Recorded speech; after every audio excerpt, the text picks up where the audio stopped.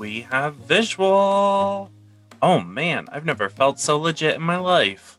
Welcome back, my church brothers and sisters, to the Revivalist for Christ podcast. My name is Jordan, and I am your host. If this is your first time tuning in, welcome. I hope that you enjoy. We have a great conversation planned for today.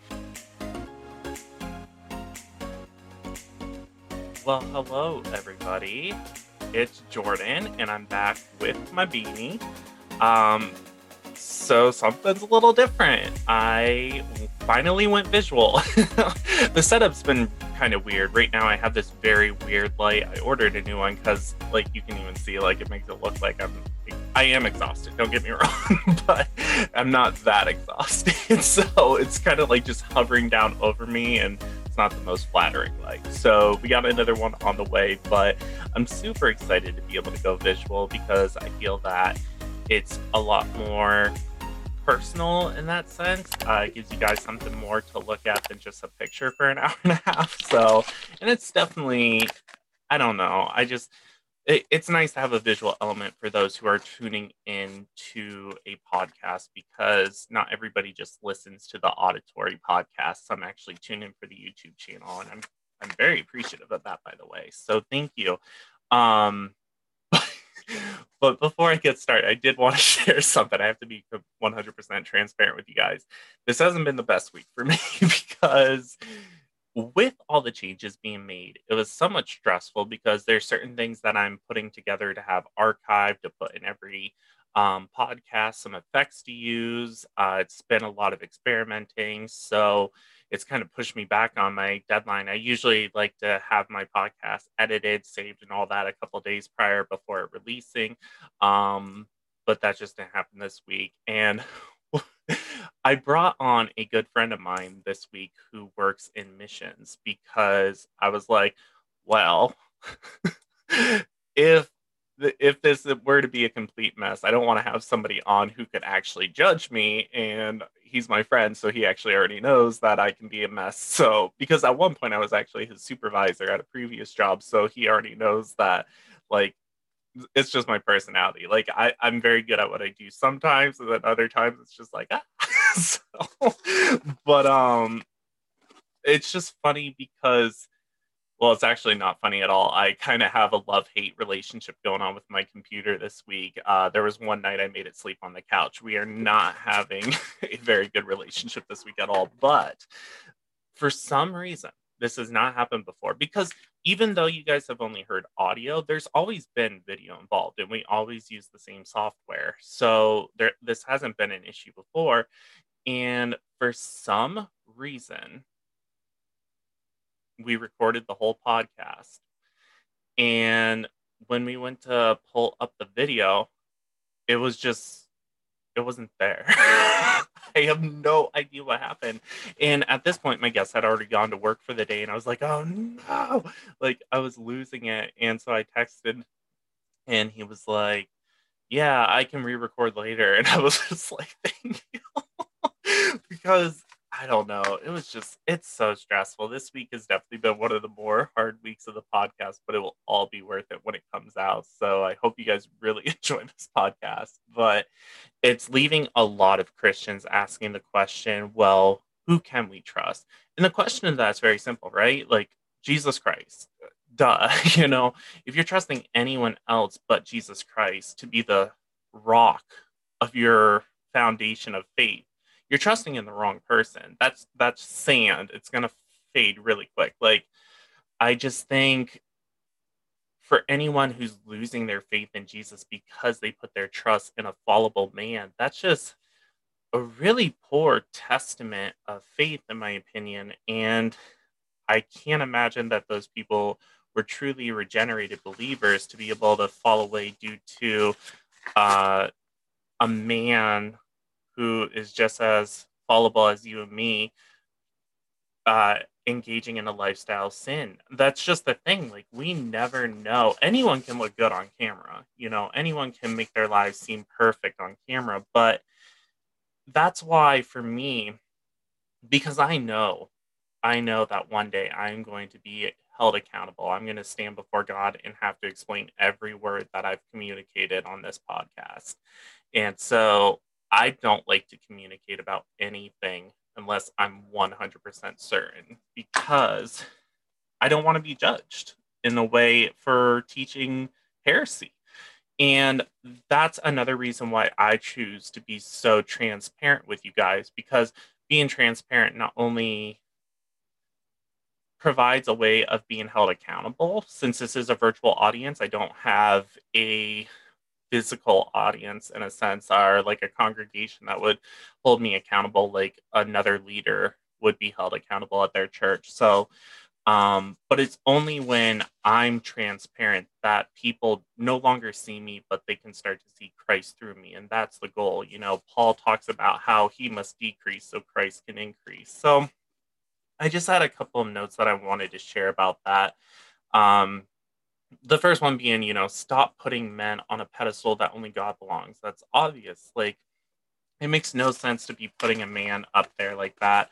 Um, and the other point that I want to make is this just is a testament to how disastrous sin is, because we have this man who, for years, was such a strong apologist. So many people, even his enemies, just completely adored him.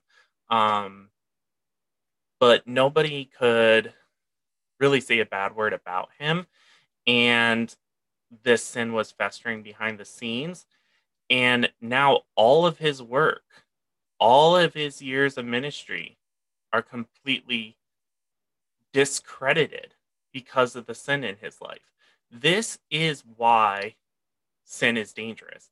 It not only has the power to bring corruption into your life, but it also takes away from your testimony. And you never know how your testimony played in someone else's um, faith journey, and how detrimental that can be, especially for people who may be babes in Christ or who are seeking. And that's why we're warned so often to avoid sin, because it's not something to take lightly. And the thing is, it doesn't just start off like that. It doesn't just start off as sex scandals. It starts off very innocent. It starts off with thinking a little bit too much about that person that just walked by you that was attractive, and then that moves into pornography, and then from there it just escalates and it becomes an issue. And you've got to hold yourself accountable. You have to have people you can reach out to. That's why we're told not to forsake the fellowship, because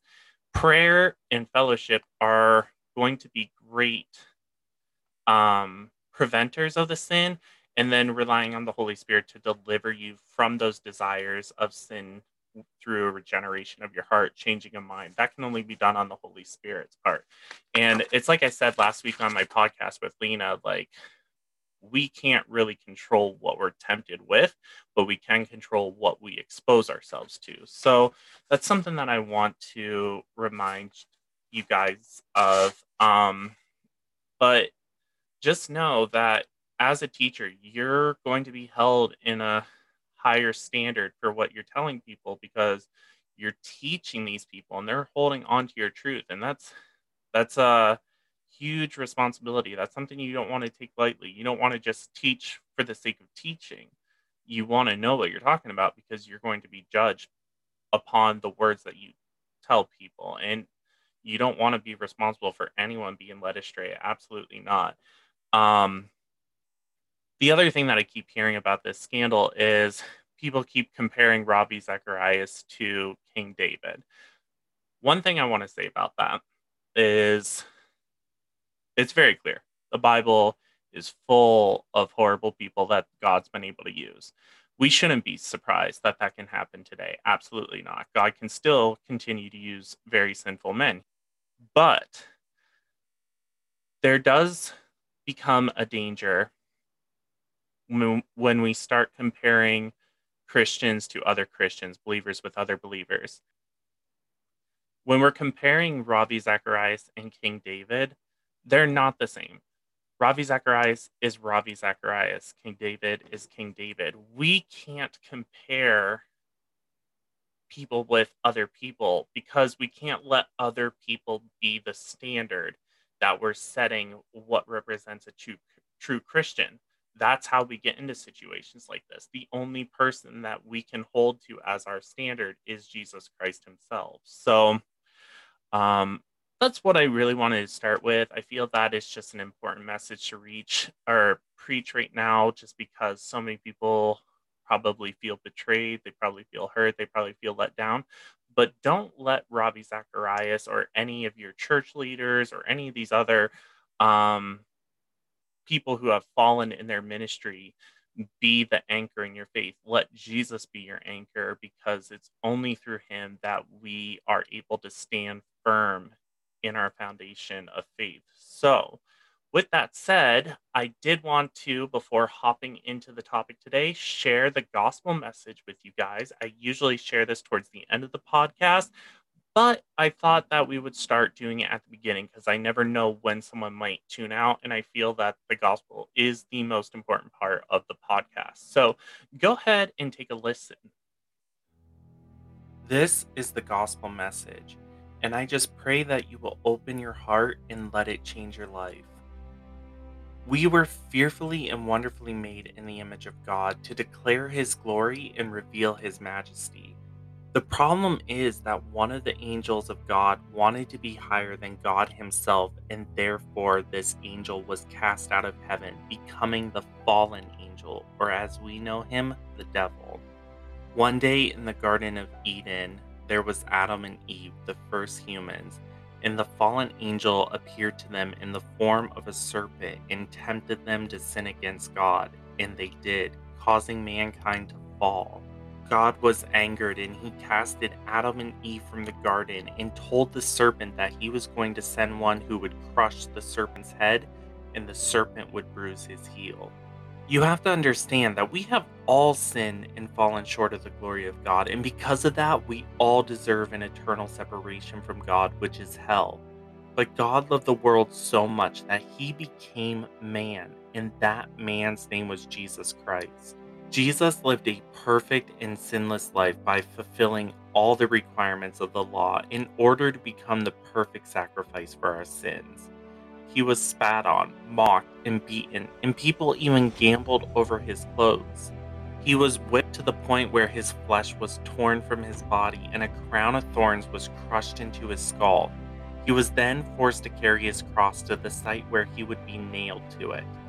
Jesus then used his last bit of energy after hanging on the cross for several hours to say, "It is finished," and then he commended his spirit to the Father. Jesus was then buried. But 3 days later, he rose from the grave, conquering sin and death. Don't you see? God passed the law that would cause the Jews to sentence his incarnate form to death. The law was the schoolmaster to lead us to Christ and allow us to see our need for a Savior. The law was a shadow of good things to come. The promise came before the law. Jesus is the way, the truth, and the life. This is our Savior. Now, whosoever believes in Jesus Christ as your Savior by trusting in his life, death, burial, and resurrection will be saved. He will take on your sin, and you will take on his imputed righteousness. This is the love of God, that while we were still sinners, Christ died for us. Call out to him today. Confess him as your Lord. When you trust only in the blood of Jesus Christ to be your salvation from sin, you will be sealed with the Holy Spirit of promise as a down payment of guarantee of eternal life until the day of deliverance. The Holy Spirit is the seed of God, which is planted in you by Jesus Christ through faith in him. This is what allows you to be presented before a holy God as blameless. The Holy Spirit then baptizes you into the body of Christ, making you part of the ecclesia, meaning the church or the called out ones. Your heart will be circumcised and you will be sanctified, meaning you will be set apart from your flesh. We are eternally secure in him because he who begins a good work in us will be faithful to complete it, and daily we will work out our salvation with reverent fear and rejoice in trembling as we conform to the image of Jesus Christ. we become disciples of Jesus, and that discipleship journey will look different for everyone. So do not compare yourself to other Christians, but only to Jesus Christ, because He is the only standard we strive for. Repent today, that is to turn towards Jesus. Do not let man deceive you into thinking that you must drop all your sins before you come to Jesus. Jesus wants you to come just as you are, because He came to call the sinners to repentance, not the righteous. Those who are given to Him by God and seek Him, He shall in no way cast out. Stop clinging on to the branches of religion and instead come to know the true vine, that is Jesus Christ, because without Him, there is no victory, there is no deliverance, and there is no healing. We can do nothing without Him. He is our Savior from the penalty of sin. He is our Savior from the power of sin. And eventually, He will be our Savior from the presence of sin.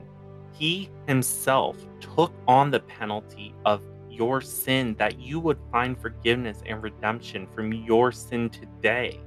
He desires a relationship with you, and heaven is waiting to rejoice when you turn to Him. Receive the free gift of salvation today through faith in Jesus Christ, and enter through the narrow gate that leads to eternal life with your heavenly Father. Amen.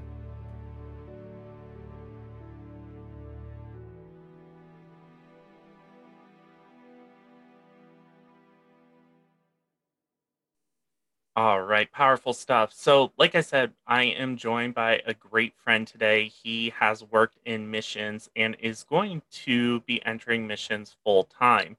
We're going to be talking a lot about authority today and what does it mean to have authority in Jesus Christ, as well as where does Jesus get his authority from? And then we'll also be looking at the fact that Jesus provided a miraculous catch of fish. And so we're going to get to see the authority that Jesus has over all creation. And that's also going to include the spiritual. And then finally, we're going to be answering the question, are there modern day Pharisees? So before we hop into all of that, let's go ahead and go to the Lord in prayer.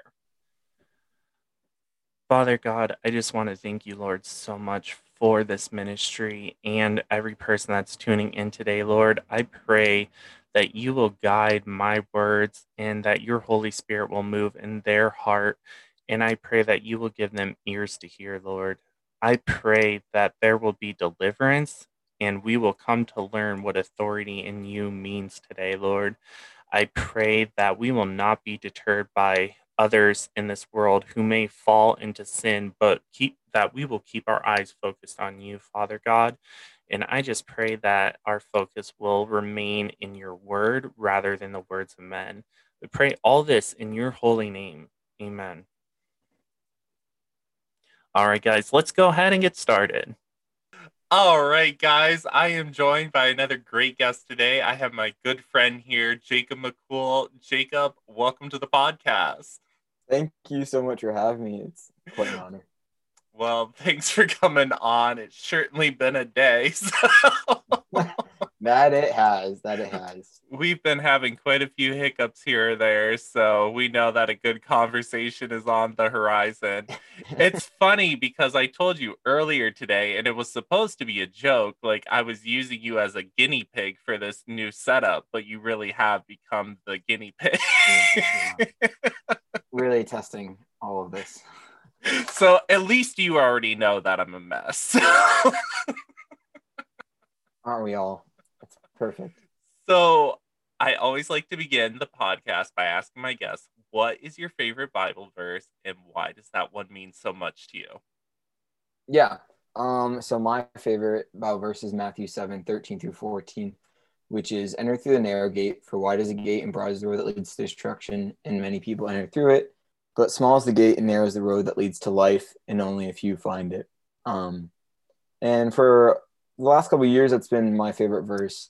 Um, as I see it as a big reminder to live for the Lord, and that a good reminder of, you know, living life for the Lord isn't always going to look cool or acceptable to the world, you're going to be going against the grain. The majority of people are going to be living lives for themselves or lives for the world, lives for the flesh. But when you live for the Lord, um, you're the smaller, you're the minority, you're a smaller group of people. And just being aware of that sets you up better in life for less disappointment and just so you're better suited and better prepared for what the world has to throw at you. For sure. And I think that's such a important reminder to stay diligent in your walk because, while the world's out here living la vida loca and, there are a lot of cheap thrills, those are fleeting. And what we're Yeah. working towards, even though our flesh at times may feel like it's being deprived of fun, Yeah. um, our rewards are eternal and that's going to bring joy, and joy supersedes so much of the cheap thrills that this world has to offer. So I Right. think that's a very important verse for a Christian to take. And you actually said that you have a tattoo about this verse as well. Yeah. I'll whip it out. Hold on. It's my only tattoo. It's right here. It says "Be the few." Just for the last part of that verse where it says "Only a few Nice. find it." So it's just a reminder to myself when I look down at it every day, to live for the Lord That's and to be the few. awesome. Yeah. That's awesome. So you definitely have a passion in the field of missions. You've already done some mission work and you're hoping to become a full-time mission worker, which I think is incredible. So why don't you kind of talk a little bit about what your testimony is and where where your walk with the Lord came from and where this passion for missions came from? Yeah, definitely. So I've been a Christian for as long as I can remember. Was raised in a Methodist church, back in my small town of Russell, near Warren, where we're from, Warren, Pennsylvania. And um, as I grew up, I definitely, I guess, was seen as more of like a Christian kid in school and tried to like do my best and be a nice person. But I didn't really truly, I think, take on my Christian walk until the end of my high school time and then going into college. The summer before I left for college in 2015 was a very formative year in my relationship with Christ, setting up for me um, like a new foundation for when I went to college. And then so immediately when I went to college, I decided I wanted to like make that relationship my own. I was away from my parents and I wanted to take it upon myself and actually further my relationship with the Lord. So I found a church when I went to college and got involved with a campus ministry called Chi Alpha and really just like dove headfirst into community and finding others like me that wanted to take the relationship with Christ seriously. And through that, I went on my first international mission trip to Nicaragua and then went two more times. And then through those times, I realized that I definitely wanted to and could see myself doing this for life. And I have a passion for photography and traveling already. And so I was trying to incorporate that into where God could take me with spreading the gospel. And then eventually, having heard a calling to high risk areas,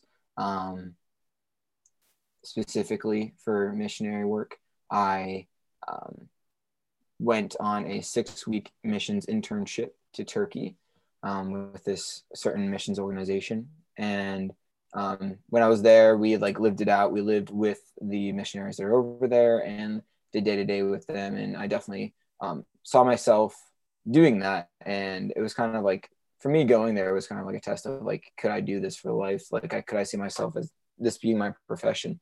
And I definitely did. And it was very much like a confirming a trip. And so now I'm currently back in the States, living in Florida currently. And with everything going on with the pandemic, just currently trying to work to pay off student loans so I can better step into ministry in the missions field further down the line in the future.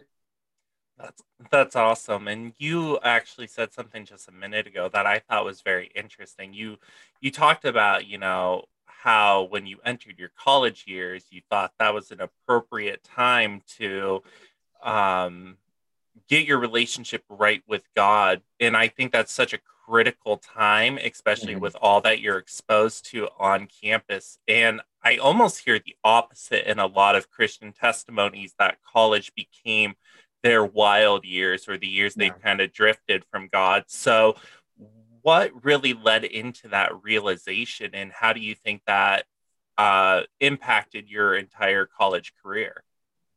Yeah. I think I had some, I wouldn't call them necessarily wild, but like I already had some like I had went to parties in high school. Um, I had lived that life a little here and there. Um, and you know, found myself not, fully satisfied. And so I think for me, I feel like I already had my like time of rebellion out of the way, but also is because that summer before college, I had big experiences with the Lord. Miracles happen, things that I can't explain other than the Lord. And that I really feel like He was like shaking me and like, you know, pointing me in the right direction for a reason. And without those like redirections that he was putting in my life during that summer before college, I don't think I would have, taken him as seriously. And like one was like a really bad car crash I was in that I don't think I should have lived through, but like walked out like I'm like unhurt at all.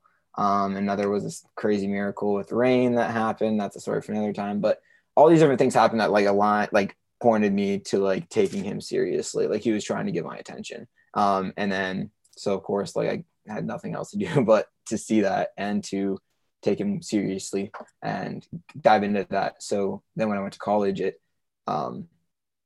just opened me up to diving deeper and then also coming alongside of other friends in college and talking to them about Christ as well.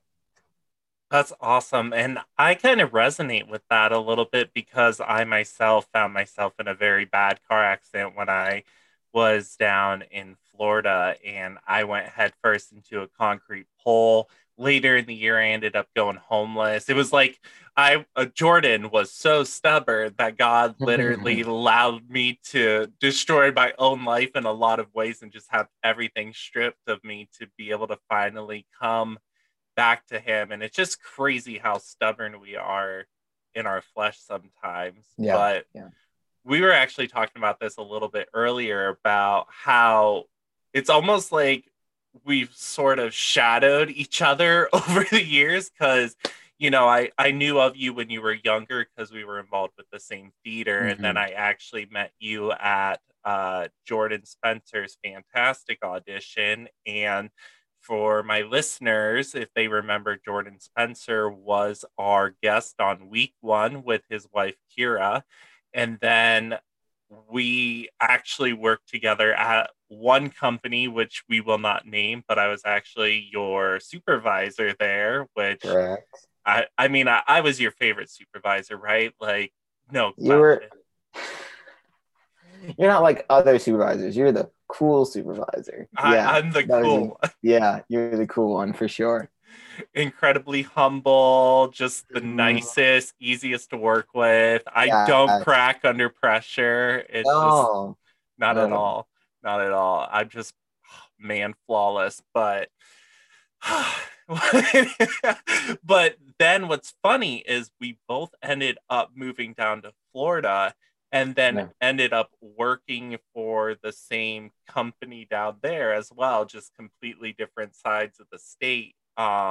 Which we will not Mm. name that company either, but it's a pretty bbig entertainment company. Um, but that was a good time, and Yeah, I don't know. It's just it seems it very is weird. interesting. It's weird how like it's like I always see it like this. It's just like like coming together and apart. But like it's funny how God weaves those stories. Right, for sure. And it's interesting because in all that time, it's almost like we didn't really talk too much about our faith until we were how do I word this? We were at work one day, but not like really working at work because it was a break where we Yes. got to do some things. It's a very, Yes.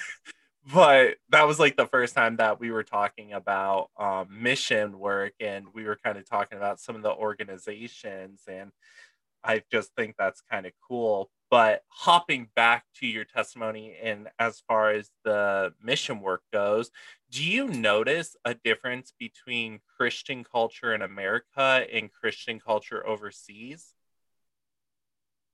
Oh yeah. Yeah, that's a great question. I think every country probably is different, like the different countries I've been to. Um, but I can say that certain countries, the people that are Christians seem to be a lot more on fire. Or and Mm-hmm. that's always case to case too. You know, that's not everybody. You can't speak for an entire country. But it's crazy to see when you go to countries that, you know, might have less opportunity, not be the same financial status either. Um, they're the ones that like I've noticed that the more financially poor you are, the more spiritually rich they actually seem. Mm. Um, and that was really eye opening for me in my trips. That you know they're more willing to just like lay it all on the line, give it all to Christ, and like Christ is their everything because that's all they have. And I think it's such a beautiful thing. Whereas like in America, I definitely have noticed the other side where we might be financially rich, but we're spiritually poor. And that's not also, like I said, not speaking for everybody. Right. Um, and, but I've just seen, you know, the juxtaposition between the two, um, like America versus other countries. Yeah, for sure. And it's funny because after we hopped off of our first recording earlier, I Ha. actually went into a meeting. And in that meeting, I addressed the issue, the fact that America definitely takes their privilege for granted and their ability to worship. And because they take it for granted, they don't even use it. They just ignore their privilege when there are people who are risking their lives. They are risking jail sentence just for having a Bible in their home. Right. It's really So eye opening when, yeah, you look at the two scenarios. definitely. Now, I know that there are certain experiences that just stick out to people on their mission journey. Like, for example, one of the ones, I haven't been on missions myself, but one of my friends who worked in missions, I just remember the emotional response that she had when she got to witness a miracle of a lady being healed and having her sight restored.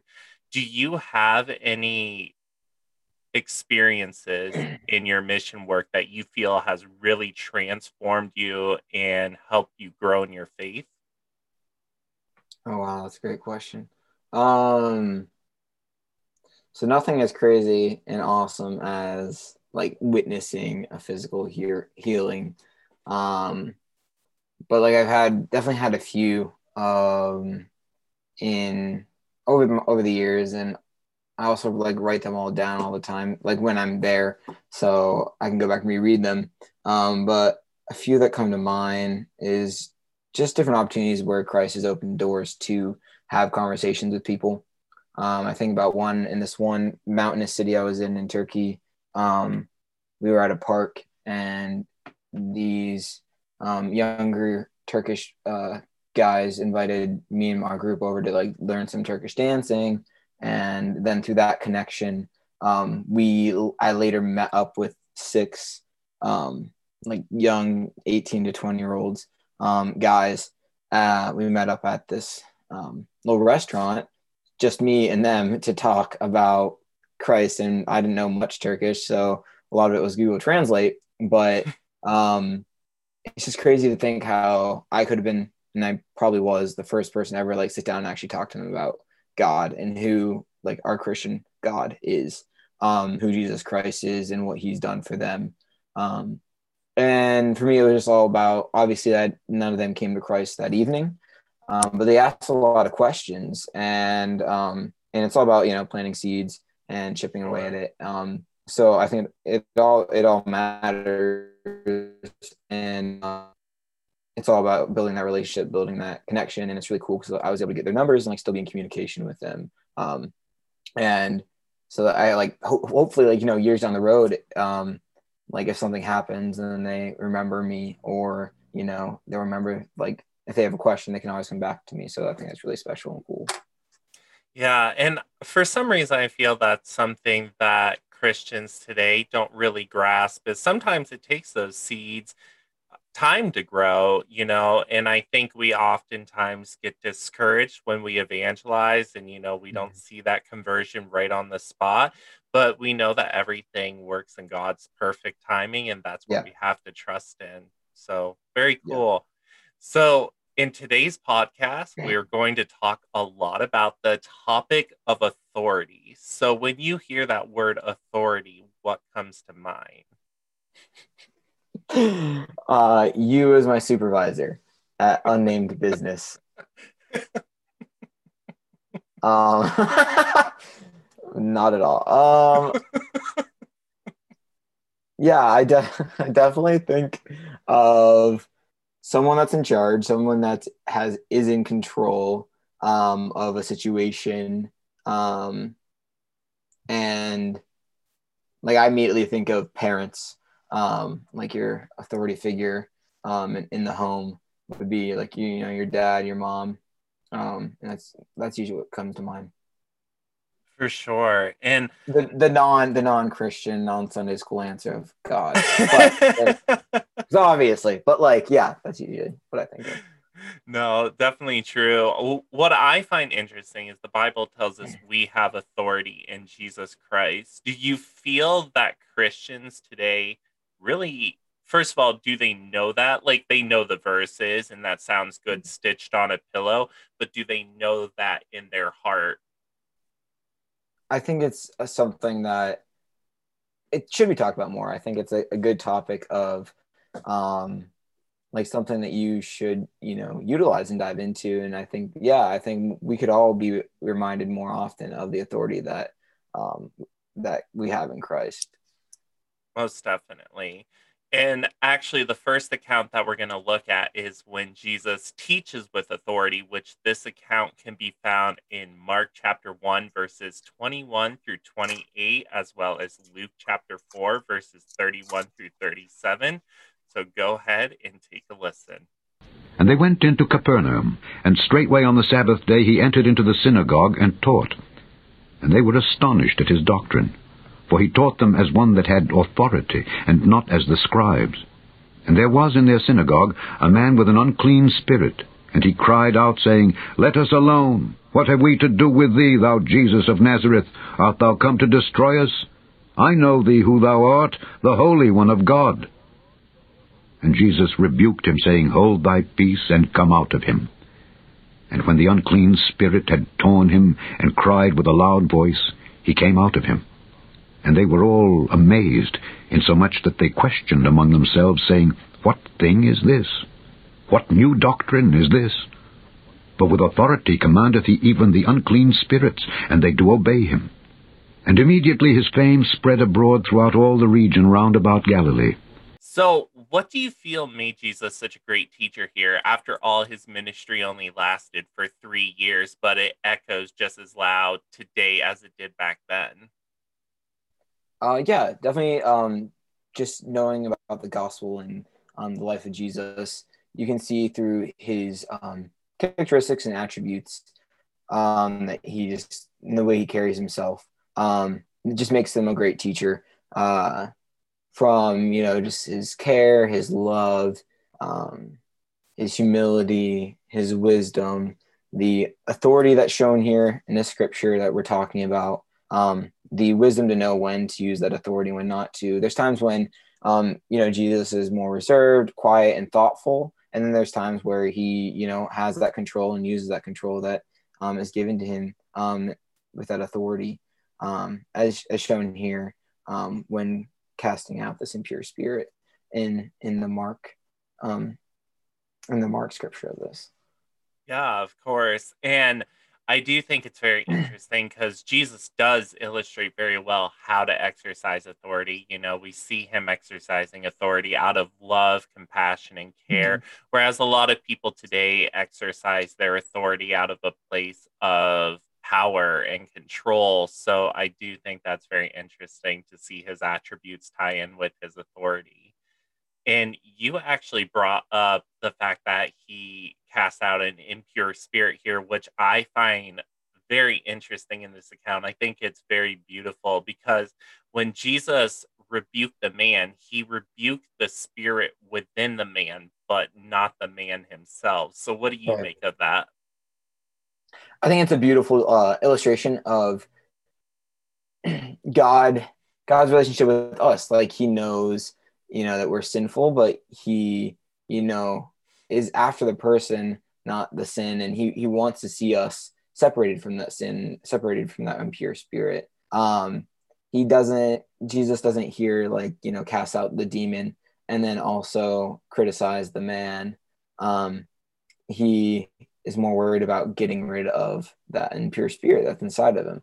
And that's why, Jesus came to be our savior, to come and take away that sin that we're struggling with and to wash us clean. Because that's who he's after. He's not after, the sin that's in us. He's after us. He's after, Jordan, Jacob, our souls. Yeah. I just think it's a beautiful illustration of that.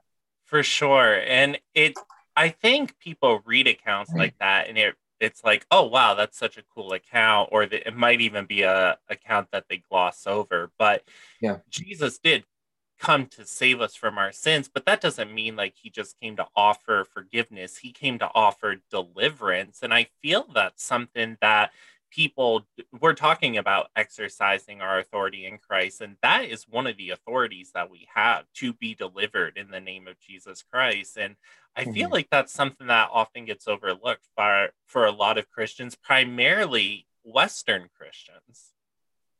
I definitely agree. Um, I think we need to focus more on the fact that, Jesus is love. Jesus loves us, and he, like I said, like he was sent for this reason, um, to deliver us from evil, from to separate us and make us new creations, something to live in, think Def- about more. Definitely. So the next account we're going to look at is actually when Jesus preaches in Galilee, and we can find this account in Matthew chapter 4 verses 23 through 25, as well as Mark chapter 1 verses 35 through 39, and Luke chapter 4 verses 42 through 44. So go ahead and take a listen.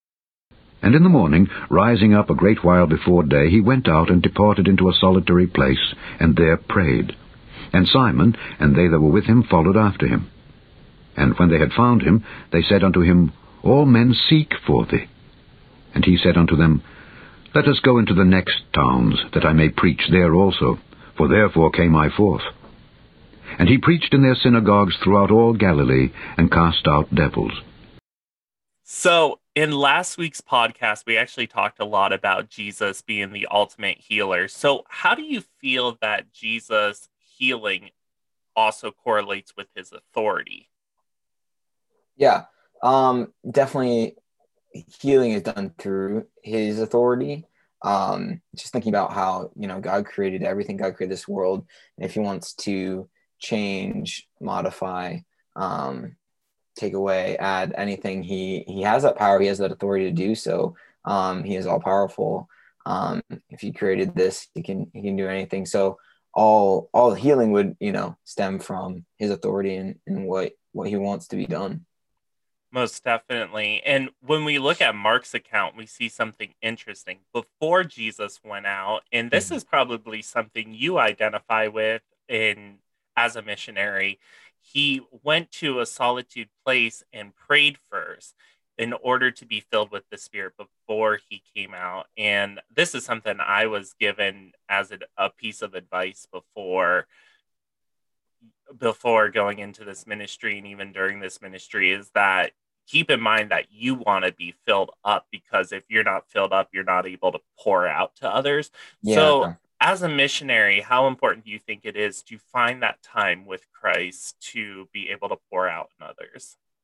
Oh, it's the most important, just to spend time alone, abiding with the Lord, and just spending time in prayer.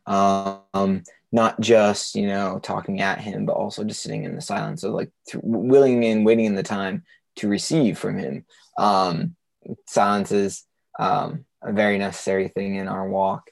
But Jesus displays this throughout the gospel, just times where He steps away to be in silent communication with the Lord.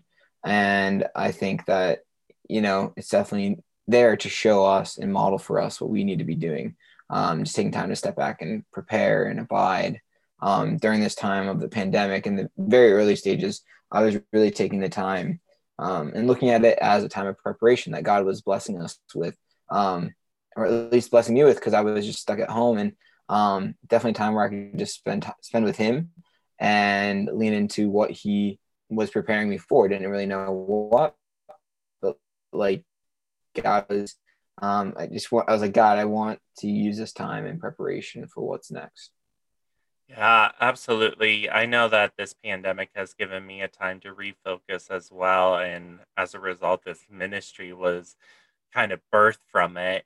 When we Mm-hmm. look at Luke's account, we also see something very interesting. These people just got a taste of Jesus and got to just be in his presence. And then all of a sudden, they don't want him to leave. And Yeah.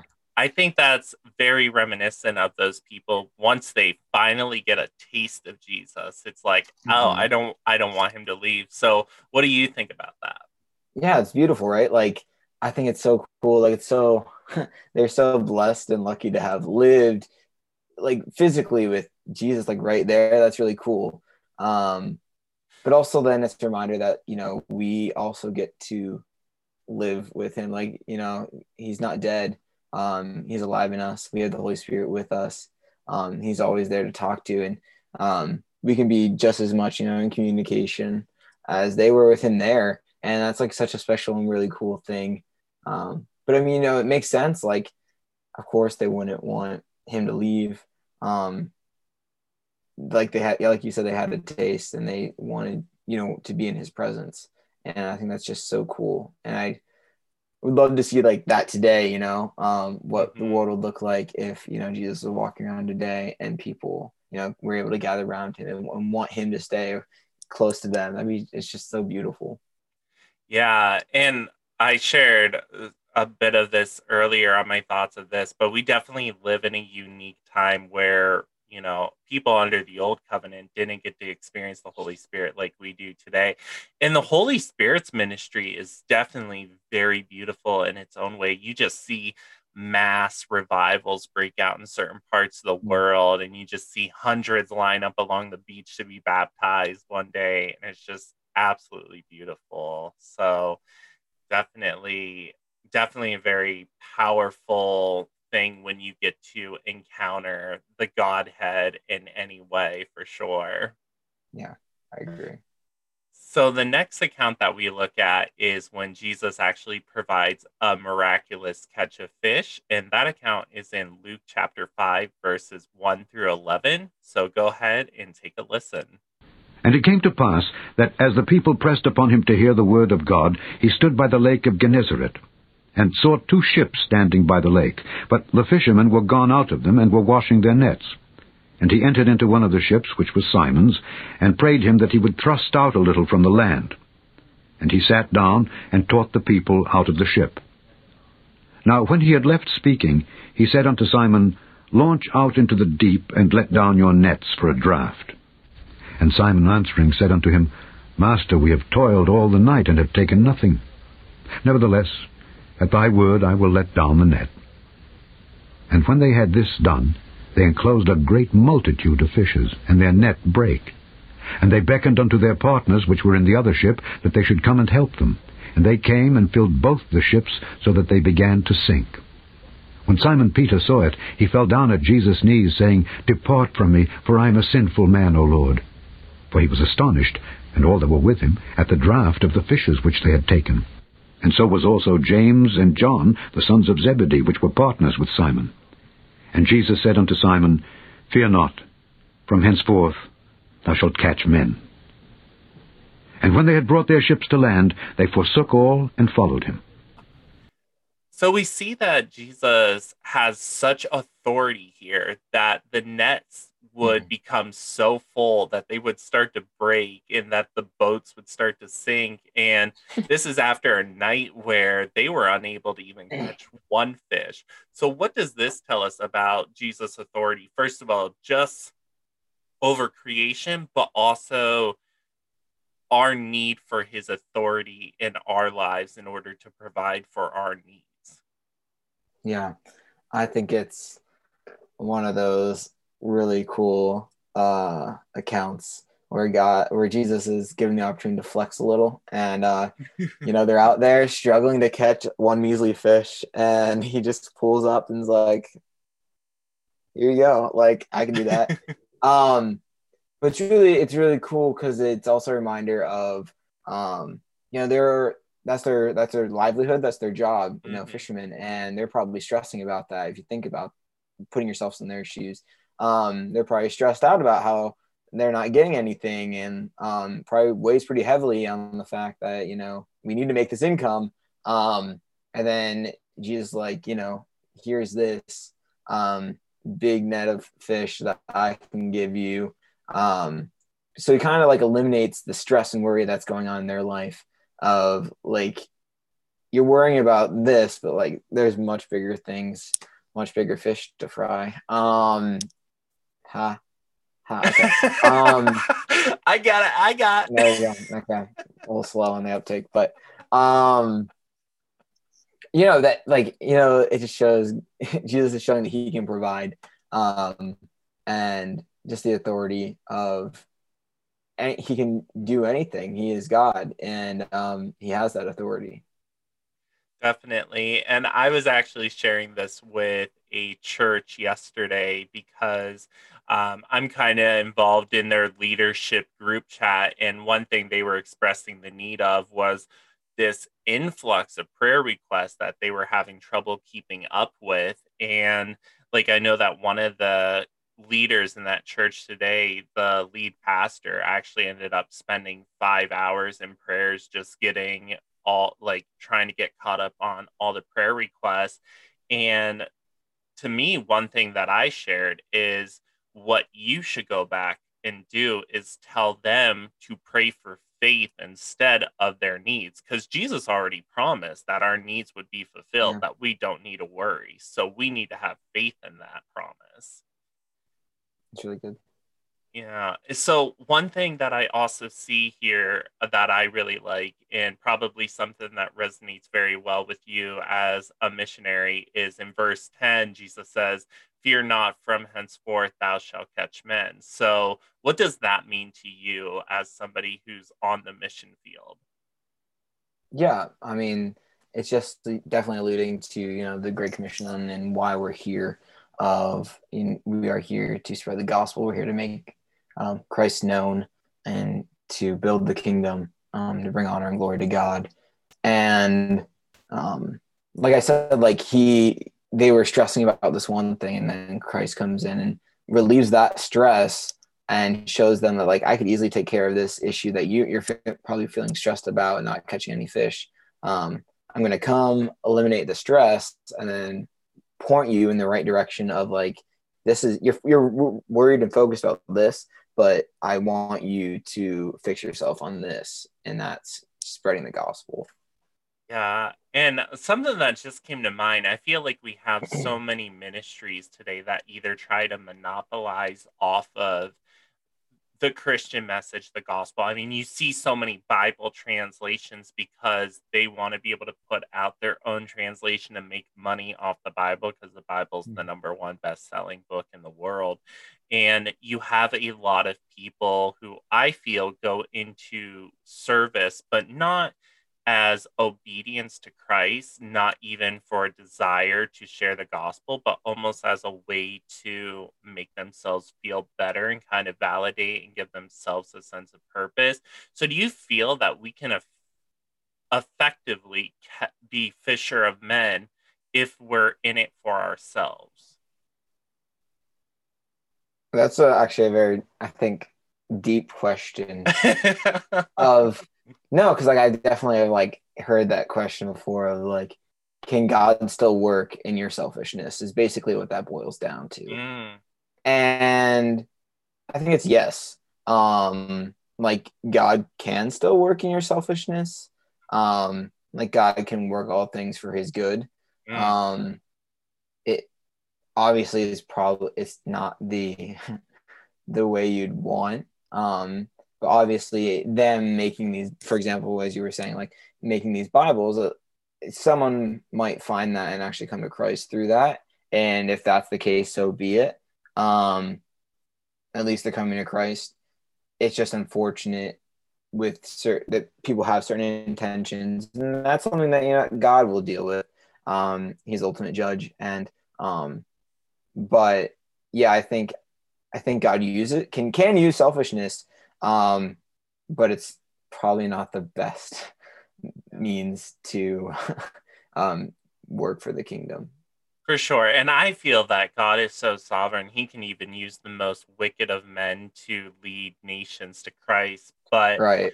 what you're kind of sacrificing there are the benefits of serving Christ, not like the actual tangible benefits, but just that there there's a difference between doing something and giving yourself self-validation, which is kind of like those fleeting moments, and Yeah. actually having your spirit filled with joy. Because to me, joy is not an emotion, it is a spiritual fruit that brings forth through service and fellowship with God.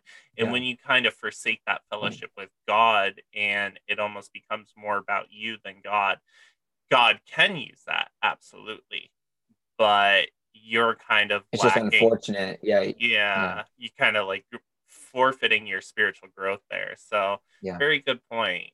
Yeah. So hopping over to our next account here, we're actually going to read about when Jesus visits Matthew's house and he dines with the sinners. So we can read.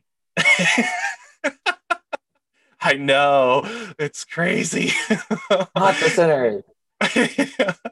So we can actually read this account in Matthew chapters 9, verses 9 through 13, Mark chapter 2, verses 13 through 17, Luke chapter 5, verses 27 through 32. So go ahead and take a listen.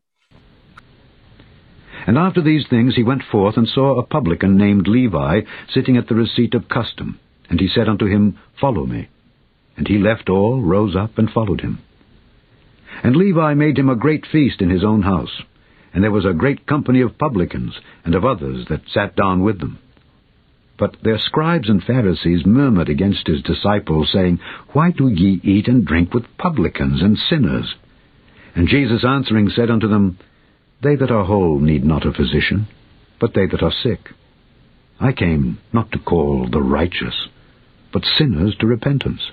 What I absolutely love about this whole encounter is that Jesus is dining with the sinners. And he even said that he didn't come for the righteous, which I'm sure everybody was expecting this long awaited Messiah to come for the righteous people. But instead, he came to dine with the sinners, be with the sinners, fellowship with the sinners, to lead them to repentance. So, what do you feel this says about Jesus in his ministry and even the expectations people had of him under the old covenant? Yeah. Um, it's exactly why he came. He came for the lost. He, left the 99 for the one.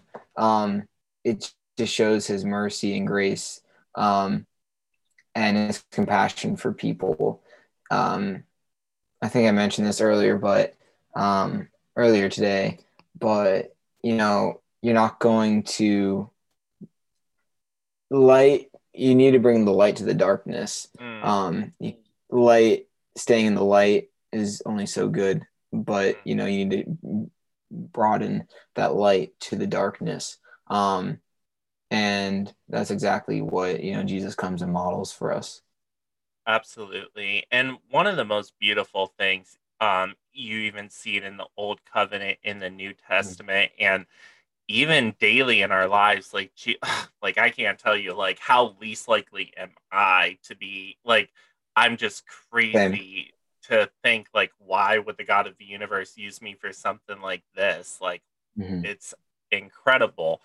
But the one thing that I think about is when God uses the least likely and all that, it is to show his power, of course. Like, he can use the weakest, but it's just, to me, it's also so beautiful because God is giving a chance to the outcast. Like, when we read all these biblical accounts, we're reading about people who just had utter failures and God used them.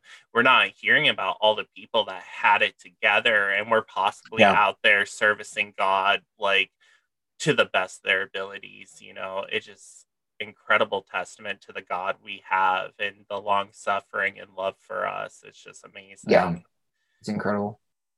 for sure. So we actually are introduced for the first time in this passage to the Pharisees, which were the religious leaders at the time, the quote unquote righteous because of their need to, or because of their outward expression of their righteousness. But Jesus often rebuked them because they failed to see their inward wickedness. He really Mm-hmm. showed us what our sin nature is. It's not just an outward act, it really is. We are just wicked to the core. The Bible tells us that the heart is deceptive and wicked. And I just think the Pharisees don't have a good grasp on that. So, do you feel that today we have modern day Pharisees among us? Definitely. I think there's times that we can all be, a percentage of Pharisee in the way of self-righteousness.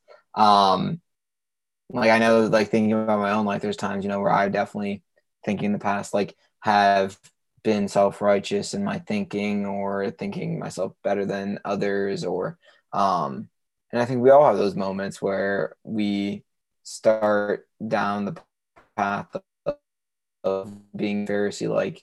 And I think that's also why they're included in this story of life, and included in the gospel to show us and remind us not to tend towards those directions and not get caught up in our faith and be pretentious and self-righteous in that, but to remind us to be humble and to serve the Lord to the best of our ability and not that and taking us another route, taking us away from self-righteousness. Most definitely. And there's this little group of Christians out there called Lordship Salvationists, and they're out there like, repent of sin, and if you're not doing that, you're not a real Christian. And the term itself, repent from sin, never actually appears anywhere in the Bible, but we are called to daily repentance. But I feel like what people are overlooking, Jesus says, I came to call the sinners to repentance, but that was, I'm calling them to me. I'm calling them to turn away from their beliefs and turn towards me. Repentance is all about turning to Jesus, Yeah. because it's only when we do that that we are able to overcome those sins in our lives. Whereas I feel a lot of modern day Pharisees have taken repentance to mean our own self righteousness and our own ability to drop sin, which we just possibly can't. And those people are just absolutely deceived if they truly believe that they are capable of dropping their own sin. First John very tells us that if you say you have no sin, you are deceived. Right. Exactly. Yeah, I totally agree. It's Yeah. unfortunate. Yeah, like there's definitely I've never heard of this group that you were referring to. But yeah, there's definitely people out there that use that. And I think even more so there's just um normal everyday people that use their belief in their faith as means to um put others down or make them feel bad. And there's a difference between it's the intention, I guess, it's the intention of that self-righteousness, or if you're truly just trying to help. And it's hard to always, it's hard. We can't really assume others' intentions. Like we don't only like God and them know their true intentions behind doing things. But we want to always just try to have the good intentions of we're leading people to Christ, and we're not, shouting like sinner at people to make them feel bad about themselves. But having the intention of just coming alongside and having community with people. I heard, what was it? Never mind, I forget. But yeah, just along the lines of like you can't correct until you connect. Okay. That's what it was. Like you don't expect to go around and and yell at people for their sins if you're not connected with them, you're not on a deeper level with them. And I think that's very wise words. But yeah, like we as people need to check ourselves, check our hearts and check our intentions, and not become self-righteous in our faith. Most definitely. And I think one thing we need to ask when we're talking about this topic of repentance is, are you repenting to bring God glory or yourself glory? That's really good. Yeah. I think that's very important to focus on. So, Yeah. this next account here, we actually see the religious leaders asking Jesus about fasting. And you can find that account in Matthew chapter 9, verses 14 through 17, Mark chapter 2, verses 18 through 22, as well as Luke chapter 5, verses 33 through 39. So go ahead and take a listen. And they said unto him, Why do the disciples of John fast often and make prayers, and likewise the disciples of the Pharisees, but thine eat and drink? And he said unto them, Can ye make the children of the bride chamber fast, while the bridegroom is with them? But the days will come when the bridegroom shall be taken away from them, and then shall they fast in those days. And he spake also a parable unto them. No man putteth a piece of a new garment upon an old. If otherwise, then both the new maketh a rent, and the piece that was taken out of the new agreeth not with the old. And no man putteth new wine into old bottles, else the new wine will burst the bottles and be spilled, and the bottles shall perish. But new wine must be put into new bottles, and both are preserved. No man also, having drunk old wine, straightway desireth new, for he saith, The old is better. So we actually see Jesus speak in his first parable here. So what exactly is a parable? A parable. What's a parable? So a parable, to my understanding, is a story that imparts wisdom. That it's how Jesus would speak in stories, in tales that teaches a lesson that we might not be able to like understand unless, for lack of better words, dumbed down into an easier way to comprehend a For bigger sure. meaning, a bigger thing.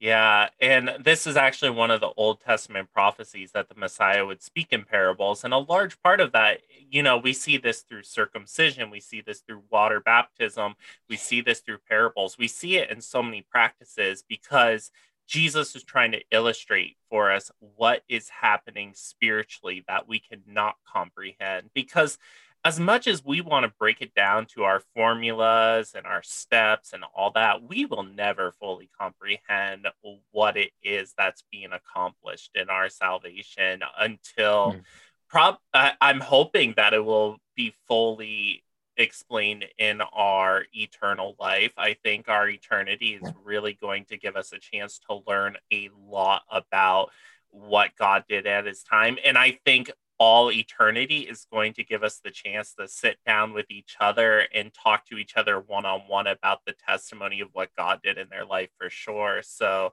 I think that's very Yeah. cool. But this particular parable I feel is very powerful, and I think it's something that's overlooked today by so many Christians. So many Christians are so tempted to put themselves back under the law.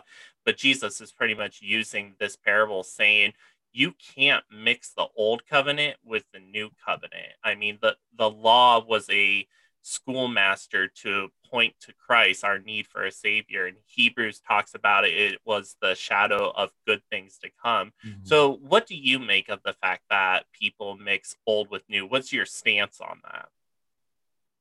Yeah, that the old covenant is no more, and that we have the new covenant, and that's the whole reason why Jesus came. And that's, yeah, exactly how like the whole Old Testament just points to the need for the Savior and how hard it was in the old covenant to, keep up with sacrifices and rituals, and made it almost impossible to, be pure and to live a life completely devoted to God. And so all just points to the fact that like we need the Savior. We need someone else. We can't do it on our own through works.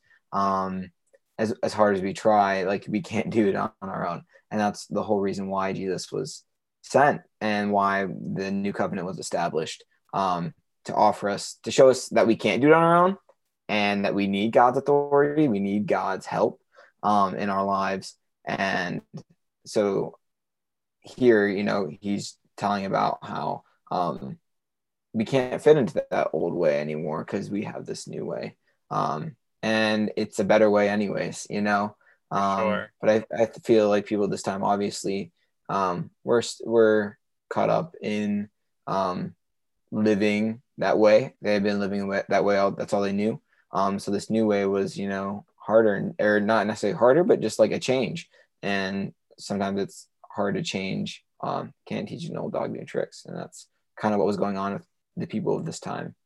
For sure. And what I find interesting is that resonates even so well today. And the law was never even meant for the Gentiles to begin with, but they're so tempted to just fall back under the law because they want to rely on their works, because they want to say that they're co-saviors. And it's a very synergistic approach to salvation, that I think it's very insulting to me that we try to claim any bit of our salvation for ourselves, our ability to gain it and maintain it.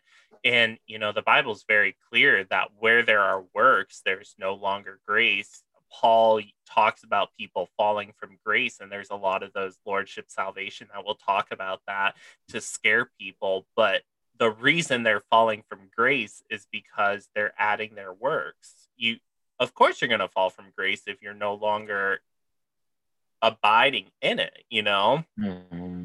Yeah, if you think that you have to upkeep a certain, maintain a certain way of living, it kind of just shows that then what was the point of Jesus, through your works? Like if you think that you can just do it in all through your works, then yeah, almost a little insulting to God. It's like, well then, I guess you didn't need Jesus, I guess, but obviously not.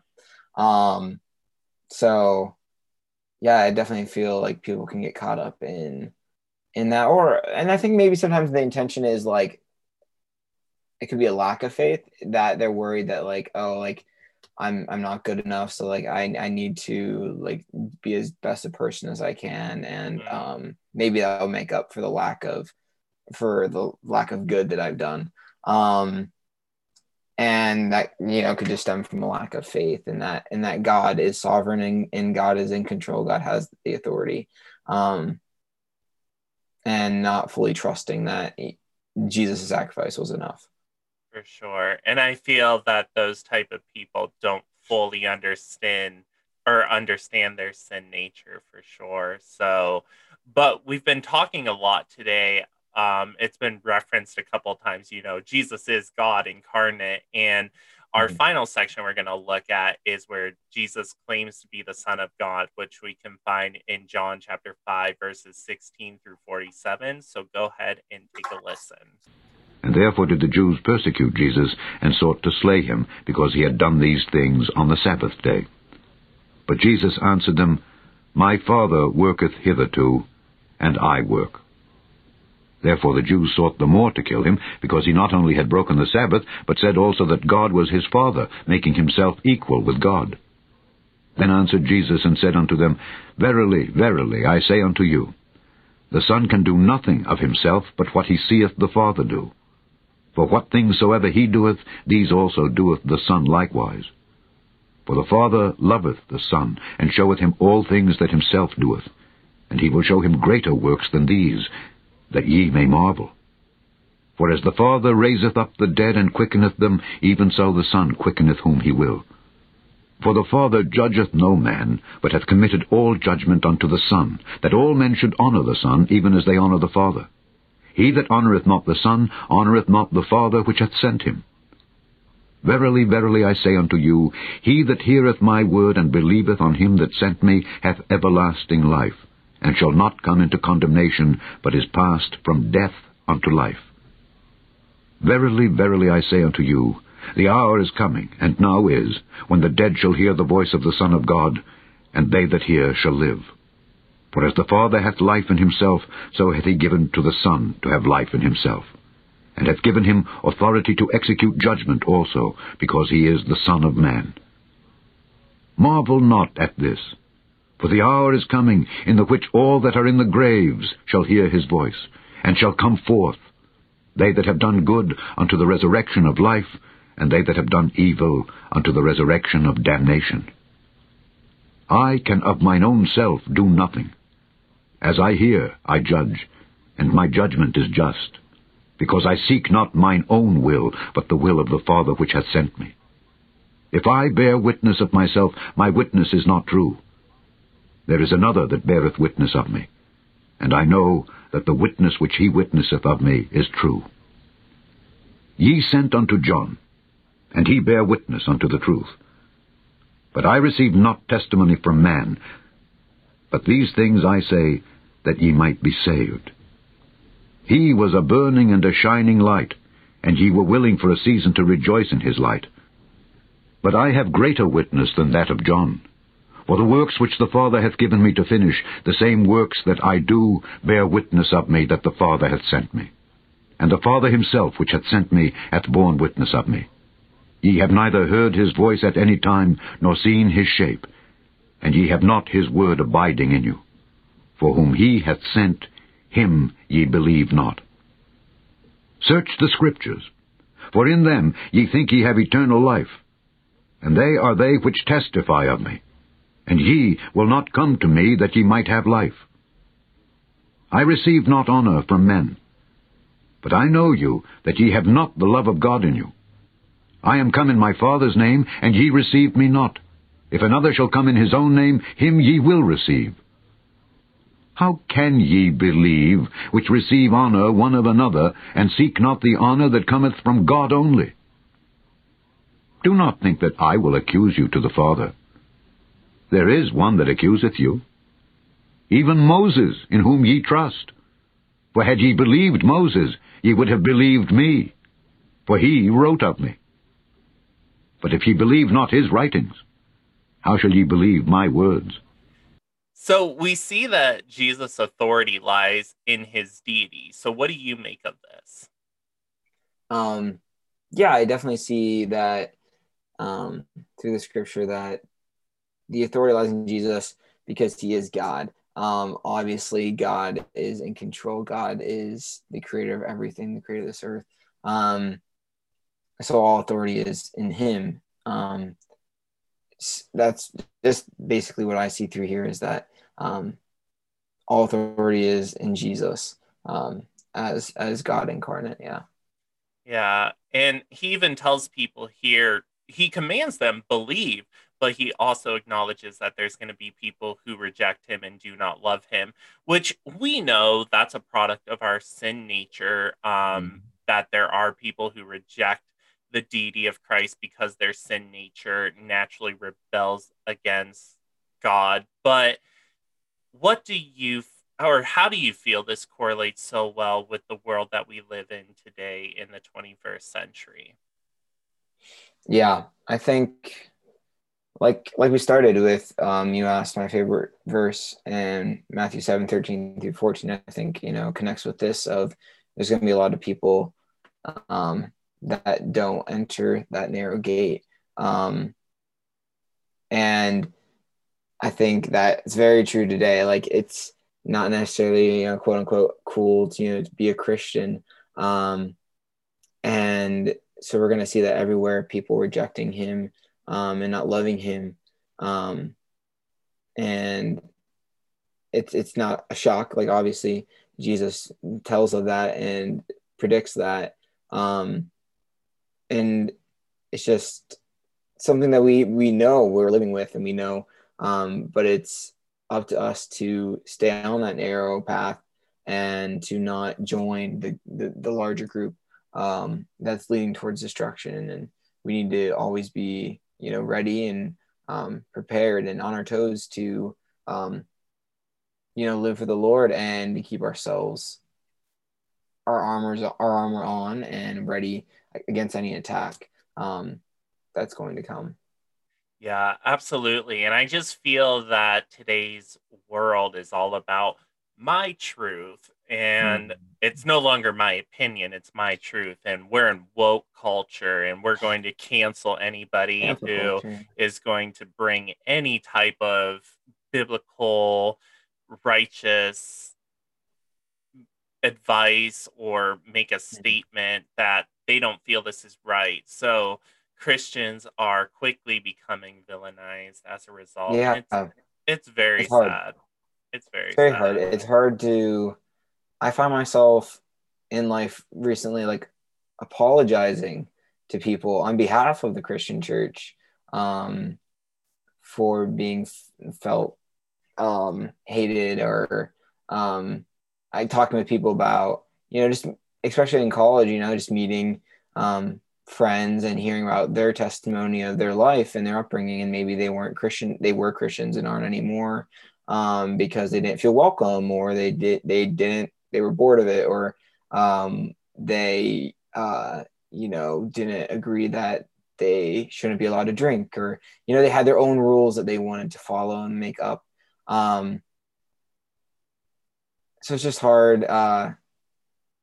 It's hard to, like, see that, and, to be a part of that culture and that lifestyle, and, or, like, of today's lifestyle of, we want to do it all on our own, and we don't want to be told, like you're saying, like, we don't want advice and wisdom from others that, might have to change how they live, and, or, like, what they enjoy doing, it might actually be, oh, it might be wrong to actually do, according to our beliefs, and they'll just feel attacked instead of seeing it as, important or wisdom. So it is hard today. Very true. And, that brings up something, for me, I will never apologize for sharing truth with you, because that is my love for you and my care for your soul in eternity. But you talk about people Yeah. who are hurt by religion. I absolutely will apologize for those who have masked themselves as Christians, who Right. Right. branded themselves as Christians, and use their religion to attack Yeah. people, because that's not inviting at all. And we all have a history, we all have a past. And what I've noticed is everybody has their own issue that they're going to Yeah. deal with that they Yeah. don't yet know. So I just I do apologize to people who have been hurt by religion. You Yeah. have pastors out there saying that people who are homosexual can't be Mhm. saved. You have people out there who um are telling women that if they've ever had an abortion, which I don't agree abortion's ever the answer, but I do see circumstances and empathize with circumstances as to why they end up getting them. But, for the ones that go on to have remorse for that, and then the Christian just looks down on them, that just to me is very not a characteristic of Jesus. It's very not gospel. And that's, yeah, like, when there's times that, like, I feel that, like, hey, like, I'm sorry that this happened to you, and I'm sorry that you had this display of the Christian church, because that's not what it should be. I tell them that, Jesus came, and, the main thing he told us to do was love. And I'm sorry that these people, um, that are claiming to be, or maybe just are Christians, that, um, just might have said the wrong thing in the wrong time, that they didn't do that right. And we are not the judge. We are not the final judge. We are just told to love. And I feel like that's very hard for some people to do. And then that leads to bad cases and people getting hurt. For sure. But it's important. It's important to talk about. It's important to be aware of, because it's a very prevalent thing in today's culture. Yeah, and I try so hard to break down that barrier to so many people that just have such a disdain for Christianity, because I try to point out that there's a difference between the people who claim to be a Christian through their words, and there's a difference between somebody who claims to be a Christian through their actions. So that's something I try to remind people of. So, Yeah. as we wrap up on today's topic, Yeah. Jacob, what would you say? How can a Christian experience the authority that they have in Christ? Yeah. So Jesus Christ came to this earth with the sole intention of being our savior and coming to reconcile the lost.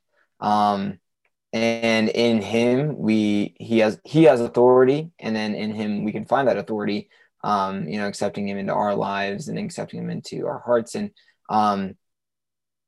that authority can then be found in us. Like he offers that authority to us. We have the opportunity to have the Holy Spirit living and dwelling inside of us, which is an incredible and an amazing thing to think about, that we can have God inside of us, and that same authority that created this entire earth, this entire world, could be dwelling within us. And I think just leaving knowing that this is for anyone. This offer of salvation, this offer of authority, in healing, in prayer, in wisdom is offered to even us. I think Uh, that's such a beautiful thing. for sure. Well, Jacob, it was great to have two conversations with you today on this topic. Yeah, of course. Unfortunately, the audience won't get to see the one, but it seems like we touched on pretty much all the same things that we did earlier. In my opinion, this conversation went better than the one Yeah, earlier today, even. yeah, So, really cool. but thank you so much for coming on. Of course. Thank you for having me. It really means a lot. All right, guys. So it was another great conversation today. Thank you so much for tuning in to this first visual podcast. I hope it was a little bit more entertaining than just staring at a picture for the hour and a half. So I do hope to have a little bit of a different setup going next week. That way it's a little bit easier to maneuver and all that, but not too bad. I really enjoyed it. So I do hope that this topic was edifying to you in your walk for sure. We did discuss a very important topic that I feel gets overlooked a lot today in Christianity, and that is the topic of authority in Jesus Christ. So, if you have any questions about today's topic, or if you have any questions about the gospel message, or just anything in general, you just want to reach out, you can send an email to revivalistforchrist@gmail.com, or you can also reach out to me on social media at rfchrist10. That's R as in revival, F as in for Christ, in the number 10. You can find me on Facebook, Instagram, and Twitter. Now, one thing I wanted to read before we close out here is a section from the book of Colossians. I absolutely love Colossians. There's so much great information in here. But the section I want to look at is from chapter 2, verses 8 through 10, because I feel that this correlates so well with a lot of what we were talking about today. So let's go ahead and read that real quick. Beware lest any man spoil you through philosophy and vain deceit, and after the tradition of men, after the rudiments of the world, and not after Christ. For in him dwelleth all the fullness of the Godhead bodily, and ye are complete in him, which is the head of all principality and power. Now, a little bit of context to this section. So the Colossians, they were questioning and even preaching heresy to an extent about the deity of Jesus. They didn't quite believe that he was in bodily form. And anyone who's familiar with church history knows that a very popular heresy that got off the ground rather quick was Gnosticism. So the apostles were really fighting that very early on. But what we see here is a defense against that. We see that the Godhead, the power of the Godhead, is present in Jesus Christ in his bodily form. But when we go back to verse 8, and this is what I feel we need to learn, because I don't know, ever since I've started doing this ministry, I've had the chance to talk to a lot of different groups and meet a lot of different teachers who, in my opinion, have no reason to be a teacher whatsoever. It's very clear that they've never opened the Bible a day in their life, and they're just kind of teaching what they've been indoctrinated to teach and not so much diving in for the truth themselves, because it's all right here. I don't quite understand people. But between the Robbie Zacharias scandal and this realization, it's just, I really want to get that message out to people that we are not to let anyone spoil us, that is to carry us away from the truth. We see here the verse talks about the rudiments of the world, which are those elementary religious teachings that the world produces. And we see that today too. We see the new age movements, we see all this today. um and definitely when it comes to these teachings, they're following after traditions of man, teachings of man. And that's why I always tell people, if you can trace your doctrine back to a man and that man is in Jesus Christ, you haven't gone back far enough.